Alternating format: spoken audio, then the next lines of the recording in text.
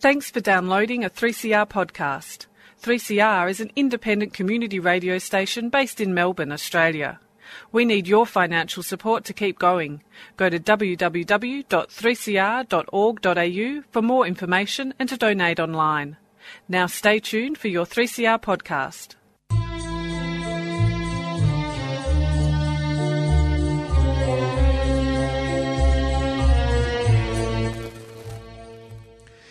Sabah al-Khair. Good morning, dear listeners. You're listening to Radio 3CR on 855 AM and Palestine Remembered with Yusuf Al-Rimawi, Nasser Mashni and Robert Martin.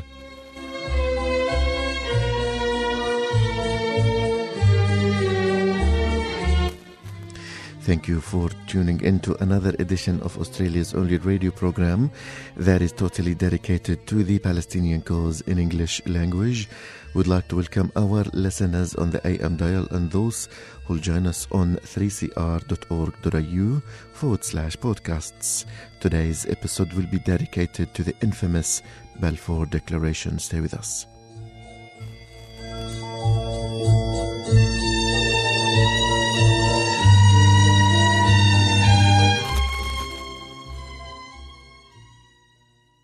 Good morning, Nasser. Morning, Yusuf.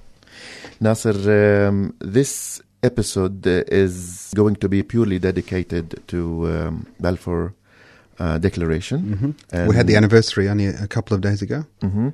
And I think talking about a turning point like this piece of paper that, like you said before we start recording, was the beginning of the death of Palestine. Mm-hmm. Might open horizons of different aspects, so we'll do our best.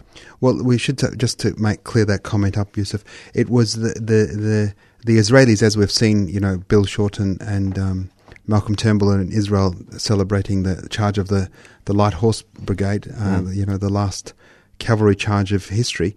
And we'll get onto that later in the show. But the reality is the Zionists and the Israelis are claiming the charge a couple of days before the Balfour Declaration as the birth of Israel, and they've marched with horses and Israeli flags as if, some 31 years before the establishment of the State of Israel, the Israelis were fighting with the Australians, as opposed to the fact that the Palestinians stood alongside our Aussie diggers to liberate Palestine from the Ottomans.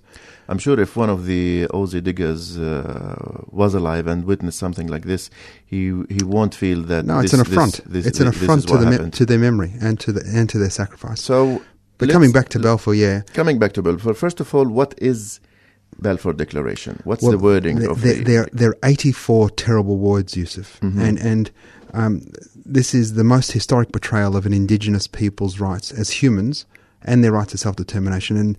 And in, when we read the words, and our listeners would know, there's never been anything like it, an empire promising the land that it has yet to conquer. So at this point, Britain doesn't own the land or hasn't conquered it, and is promising it to a people that doesn't live there without asking the people that already do live there. This is the absurdity of it, huh? People who don't deserve that land. So the words are, and this was... on the 2nd of November 1917, and it was sent from the United Kingdom's Foreign Secretary, Arthur Balfour, and he sent it to Lord Walter Rothschild, who was the leader of the British Jewish community, and he asked for that transmission to the Zionist Federation of Great Britain and Ireland.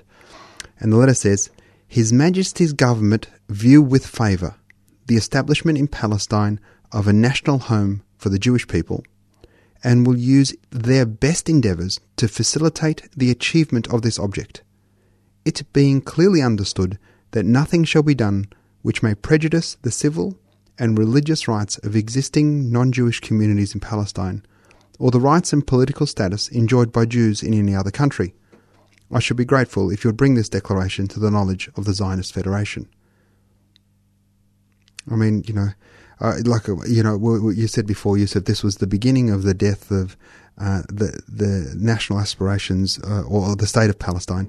But what it was, in fact, was the birth of Palestinian identity and nationhood striving. I mean, we wouldn't be here how we identify as proud Palestinians, defiant in the face of Western imperialism and colonialism. I want to shed some light on the word declaration, because in Arabic history books and media, we don't use the Arabic word for declaration. We use the Arabic word for promise. We call it Wa'ad Balfour, the promise of Balfour. And I think to stop at the declaration from a legal point of view, one of the Arab historians actually highlighted that that declaration was directed more to the allies of UK and France more than the Jews, meaning that, as you would know, the year before Balfour Declaration, the world witnessed another secret agreement, which is the Sykes-Picot Agreement in April 1916. And it remained secret until the Russian Revolution, the Bolshevik Revolution, in September 17, which is 6 weeks before the declaration. So the allies of UK and France were surprised that, these two had cut the pieces without taking into consideration that they had Italians, they had the Americans, and also the other promises that they gave to the Hashemites, the Arabs. And the declaration was to a list of declarations. One of them was Balfour, the other one was the future of Cyprus, and the other one was what's going to happen to the Christians of Lebanon. So the British government issued several declarations pretty much directed to its allies. And what made that historian believe that this is more to the allies of Britain was that it was to a British citizen, to Lord Rothschild, as opposed to the head of the Zionist organization back then, Weizmann. So it was a British government declaration to a British citizen, and that didn't have the word state, but home for the Jews. Anyway, we can talk more about that in future episodes, but let me bring you back, Nasser, to... We should go back to where you were on Sykes-Picot, and just to elaborate on that, Yusuf. The Bolshevik Revolution was this concept of, the death of colonialism. And so when they exposed Sykes-Picot, which was a year before the Balfour Declaration, a year and a half before the Balfour Declaration, this was exposed to the people, and what the British and French had decided to do was carve up the Arab world amongst protectorates to themselves. But we need to go back a year before that, and to the conversation that was being had between Sharif Hussein of Mecca, the Emir of Mecca, and the McMahon, the letters. And the reality is that the British had promised us independence. The independence was promised to the Arabs if they fought with the Brits as allies against the Turks, against the Ottoman Empire, against the Germans. So, and this is evidence. If you go to any World War I memorial, go to the Shrine or any World War I memorial in Australia, and you'll see Palestine on the memorials, as you will see Gallipoli, El Alamein, and all the other famous battles that were fought during World War I.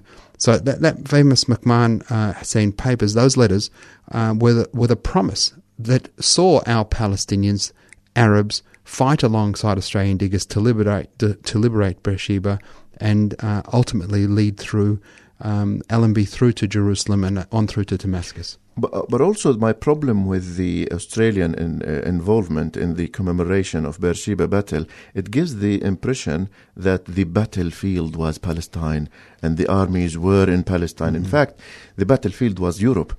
And Palestine was part of the agreement, and all they did was they cut the logistic supply to the Turkish Empire, and then the Turks lost the war. But are we talking about thousands of people who died in the war to liberate, let's say, Beersheba from the Turks? No, we're talking about an army of 800 people, and battles, and over 2 years, by the way, the British conquered or occupied Palestine from Turkey. We're talking about 2 years, which means that they didn't feel that the rush to send troops to Palestine. So the battlefield was in Europe. Well, remained in Europe, and the echoes of war were in our countries. But we should, just to paraphrase, the Britons promised us. They then did a deal with the French, and then they went and promised us to promise Palestine to the Jews and the Zionists. And it should be also noted that one of the strategic intents of the Balfour Declaration Because, in 1905, Balfour was Prime Minister of Israel, Prime Minister of England, excuse me. Mm-hmm. And the Jews of England knew him as an anti-Semite. I mean, this guy was wrote and sponsored what was called the Aliens Bill in the House of Commons. Now, when the pogroms and the massacres that were happening throughout Russia against the Jews, he sponsored an anti-immigration bill called the Aliens Bill to stop Jews from seeking refuge in England. Yeah, this is Balfour. From fleeing persecution in Russia. Persecution. And gets to the point, here we are in 1917, we need to get America to join forces with the Allies to help defeat the Germans. And so the theory was that if we can placate the Jews here, they can use their influence in the United States and bring the United States in on the side of on the side of the Allies. So that's a very important point, Nasser, and I think it brings us to the reason why Balfour witnessed a turning point from being anti-Semite to sponsoring what could be the most important document Israel used to legitimize its illegal existence. I think the role of Weizmann, personal role of Weizmann on convincing Balfour that the Zionism is one thing and Judaism is another thing. Mm-hmm. And this also brings us to the core point that our conflict is not with, let's say, the Jews being the followers of a faith, as much as it is against an ideology, an evil ideology like Zionism that sees itself superior to the landowners of Palestine. Well, the Palestine that Balfour wanted to turn into a Jewish national home had a Palestinian population of 600-odd thousand. On top of that, there were 60,000 Jews. 50% of those 60,000 Jews were anti-Zionist. So here we are, 30,000 people out of a total population of 700,000. So we're talking less than 5% were in fact Zionist. And Balfour was promising the whole of that land to people that weren't even there. Even the roots of Tel Aviv. Tel Aviv started during the Ottoman era. It didn't start as a result of Balfour. No. The Jews had access to Palestine, also although limited access, but they were given freedoms to set up their kibbutz and to start their communities and live and express their freedom of worship and opinion within the mainstream pluralistic society that we call Palestine and will always be called Palestine. So to give the impression that Tel Aviv or any Jewish community was a result of the British or let's say the Balfour Declaration is wrong. Yep, no question. And also, one of the things, we've talked about in our Nakba shows before, we should not ever forget that by the time the British were ready to leave Palestine and hand the mandate over to the United Nations, the Jews, the Zionists, still only owned less than 6% of Palestine. That's in November 47. They stole the rest. Yeah. So even to control 6% of Palestine after 25 years of British mandate, after all the facilities and all the support and all the help that they received and all the complicity, actually, there's no other word to describe the British role. It was a complicit role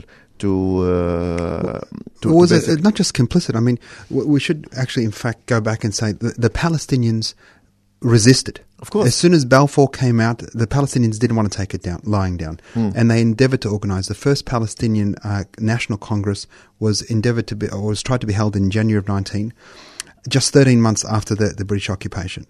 And the Congress was a desire for Palestinians to express their self-determination, and they wanted to make it clear at the outset. Now, a delegation was nominated to represent the Palestinian people, and this was sent to the Paris Peace Conference. But the British prevented them from leaving Palestine. The British banned the Second Congress. The Third Congress happened in December of 1920 and agreed to send a deputation to Cairo, and that's where they met with the colonial secretary of the time, Sir Winston Churchill. He refused to meet them. When he did meet them months later in Jerusalem, Churchill played a critical role in trying to sell the declaration to the Palestinians. Tried to sell the Palestinians the Balfour Declaration on the basis that what was being proposed was a national home. Not the national home, a national home. Not a state. Not a state, yeah. The Palestinians obviously were not fooled and were quick to voice, their opposition. And from there, that was the start of real Palestinian resistance. So the general strikes, the protests, the British wouldn't allow us to establish political structures. They started to jail our men and women, but we still mobilized against them. They decided to crush any opportunity they could of us building institution. That being the case, that's from the period and we'll just quickly touch on the on 36 to 39 years, if I know your expertise in that space. But from Balfour to 48, any opportunity at state building that we endeavoured to do was crushed. But during those 3 decades, they did everything they could to facilitate Zionist state building. Yep. Whether it was in creating a proto-army, the Haganah, whether it was in the Land and Settlement Division, the Jewish National Fund, whether it was in the Jewish Agency, the entire process the Histadrut, the Union, the library, the universities. The government in waiting was birthed under the Brits, all while they were destroying every fabric of our leadership and government and institution building. Let alone crushing any form of resistance. Well, 36 to 39, as we know, and this is, arguably one of the greatest anti-imperialist struggles of modern time, when the Palestinians, rose up against the occupation. We call it the Thawra al-Kubra, the Grand Revolution. Yep. For 6 months, the civil society in Palestine and the elitists, whether we are talking about religious leadership or political leadership, paralyzed Palestine in form of trade and actually punished the British mandate and boycotted dealing and working with them. For 6 months there were strikes and demonstrations, and in fact our first national anthem was born in 36, the Mawtani anthem. Ibrahim Touqan wrote it, and it became the slogan of the 6 months Grand Revolution, but unfortunately it was aborted later with the help of regional and even Arab leaders' complicity. Well, before I also want to bring the role of bringing America to World War I, and the role that the Zionist agency played in bringing America to fight World War I alongside with the UK, France, and the price for that was Palestine. In fact, when America joined the war, it was 2 years after the beginning of World War I. And having kept their promise, having brought America to the world, they returned to the British cabinet and asked for something, because they didn't know that the war would take maybe 10 more years or something like that. So they wanted a receipt that you owe me. Yep. And that receipt took the form of the declaration, and that's another driving force why behind the Balfour Declaration. Yeah. So here we are, the end of the 36 to 39, the Great Revolt. Many of the Israeli, the housing demolitions, administrative detentions, these were, learned off the Brits, and this is the way the Brits dealt with the Palestinians during that time. And they're still being instituted today, 70 years later, just to the barbarity of the Israeli mentality. But the challenge, the fact that we weren't able to defend Palestine in 1948 is as a direct consequence, of the institution building and facilitation that the British enabled the Zionists to prepare for 48, decades out, but also the complete and utter destruction of our leadership and the cohesion of our society, that we were not able to defend Palestine in 1948. Because as naive and silly the Israeli suggestion that, we were given a UN vote in 47, and in May 48 we established a state, as if, in 6 months you could build everything you need to start a state and declare it, and then you have recognition within minutes, with all the poor communication in 48, without the internet or Facebook, You have the Soviet Union recognizing Israel even before America within minutes. In 48. So to fool us that, it took us, we are the miracle that, we turned desert into these gardens, dismisses the facts that it took 3 decades of systematic pouring of resources towards one money, side. Human resources. You just name it. Any form of resources, let alone lobbying, let alone arms, into creating institutions to the future state of Israel? Well, the challenge we've got is that, rather than looking upon it with shame, the Balfour Declaration, in Britain today, they are celebrating the Balfour Declaration. Benjamin Netanyahu is on his way to meet with Theresa May, and they'll be having, an imperial dinner, wherever they might have that in London. One of the great things is the huge uproar that the Palestinian Solidarity Movement has been able to gather in London. Jeremy Corbyn of the Labour Party has refused an invitation to attend and said he would not be celebrating the Balfour Declaration. Rightly so. And rightly so, because, we coming back to the Balfour Declaration and these salient words that are still 100 years later not honoured, it being clearly understood that nothing shall be done which may prejudice the civil and religious rights of the existing non-Jewish communities in Palestine. I mean, here we are, Yusuf, you and I are Palestinian. We've been prejudiced. We've lost our civil and religious rights to our homeland, the birthplace of our fathers. And 100 years later, and they want us to celebrate. So today's reality is a breach even to the standards set by the declaration itself, let alone human rights or ethics or international law. If Britain was to hold itself to be a moral entity, if it was to hold itself, aside from the crimes in Palestine, with the Britain's colonial crimes across the world, couldn't be counted, whether it be to our indigenous people in Australia here today, or the peoples of India or Bangladesh or all over the world, Singapore, Malay, etc. The least they could do is acknowledge the historic, legal, and their and moral responsibility for the damage caused, the millions of deaths, the millions of refugees. They could issue an official apology. They could immediately recognise the state of Palestine. That wouldn't be too hard for them to do. As a minimum, they could institute reparations. The whole compensation. The world has paid thousands of times over for what Germany has for what they did in France and Poland to the Jews. Well, we are should be afforded the same rights, and then most of all, doing its duty as a permanent member of the United Nations in ensuring that Israel upholds international law. If nothing else, just make these bastards stop killing kids. Stop stealing land. How stop difficult denying, is that? It should not be hard. However, they're doing everything opposite, and Theresa May saying that they will celebrate Balfour with pride. It's disgusting. And I want to read something from Facebook, basically, one of my friends' comments. I think I like this post. England had as much right to promise Palestine to the Jews as Jamaica would have to promise Japan to Ireland for any reason whatsoever in terms of rights.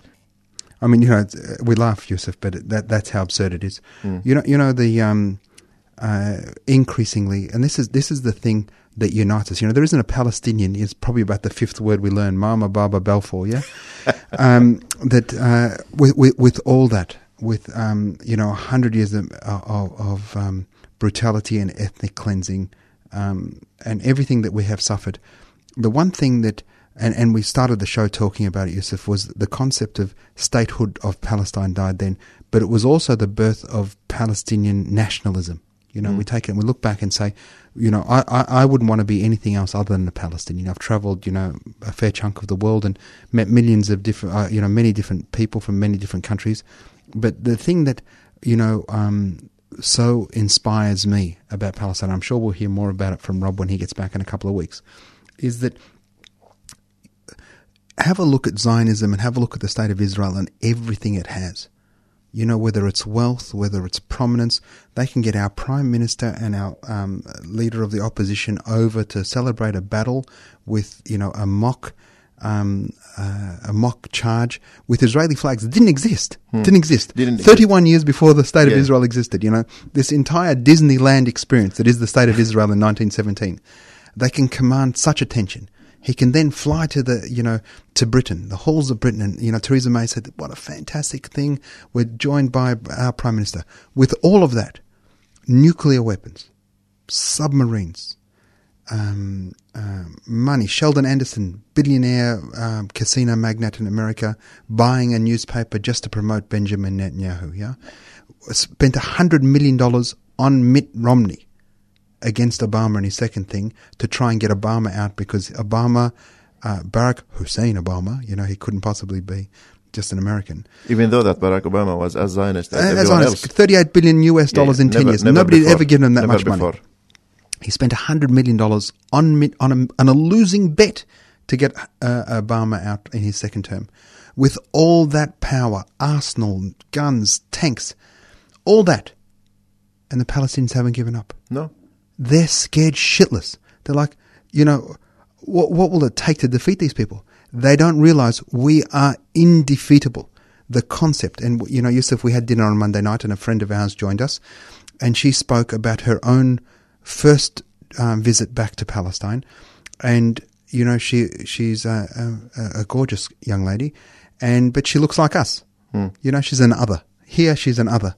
And she spoke about her personal journey and going to Palestine and just being one of us, being home. And she was trying to explain... even the small details, something like the za'atar, the smell of za'atar in the morning. Just seeing her curly hair, which she had always been somewhat shy about, or maybe not really ashamed. Stood out. It stood out. Her cousins had the same curly hair. Yeah. And it was that reconnection to earth, yeah? And in I think she described it, we're talking about like the movie in Avatar where having been torn from the land, having your roots reattach organically. And this is what, Zionism doesn't understand, is that our roots are in that soil. We cannot be defeated. Here, they cannot understand why we haven't given up, because they would have given up. But that's because their roots aren't in their land, in that land. And that's because the color of the land doesn't look like the color of their skin. And they don't know that in 2 weeks our young kids are going to sing the national anthem, and our community... we should say 15th of November, 5 p.m. at Federation Square, Palestine National Day. And the Palestinian community will celebrate its National Day in form of reminding Israel and its friends and the world that we have not forgotten and we will never forget, and we will keep this tribe, even if we have, not as strong friends as Israel does. We value every form of support. We look at it as this is our driving force to continue, and in addition to our fathers' legacies and memories. So we will not forget. And yes, this year marks the 100-year anniversary of Balfour Declaration. But the day will come that we will look at this document and we will say that we have liberated Palestine despite this century of colonization and despite all this statelessness. And inshallah, that day will not be very far away from today. Well, we should remind our listeners, Yusuf, these are the two great lies. Number one, a land without people for people without a land, lie, debunked. Number two, the old will die and the young will forget. Well, we're the embodiment of the fact that hasn't happened. Now, it's Saturday morning. There's still a couple of days left, ladies and gentlemen. The Palestine Film Festival opened on Thursday night, so go on the internet, palestinefilmfestival.com.au, and check out some movies. Great movies and screening in Nova Cinema in Carlton. Carlton, that's right. 15th of November, 5 p.m, Federation Square, Palestine National Day. We'll be raising the flag again. The 19th, the Sunday, is the Run for Palestine, runforpalestine.com.au. And on the 30th, we've got Gideon Levy, the Haaretz Israeli journalist at the State Library. So you can find the details for all of those events at apan.org.au. Thanks, Nasser. And I think with this, we have come to the end of this week's episode that we purely dedicated to the infamous Balfour Declaration. And we will see you next Saturday with more news, reflections, stories from Palestine. Until then, have a great time. This is Nasser and Yusuf, and salam.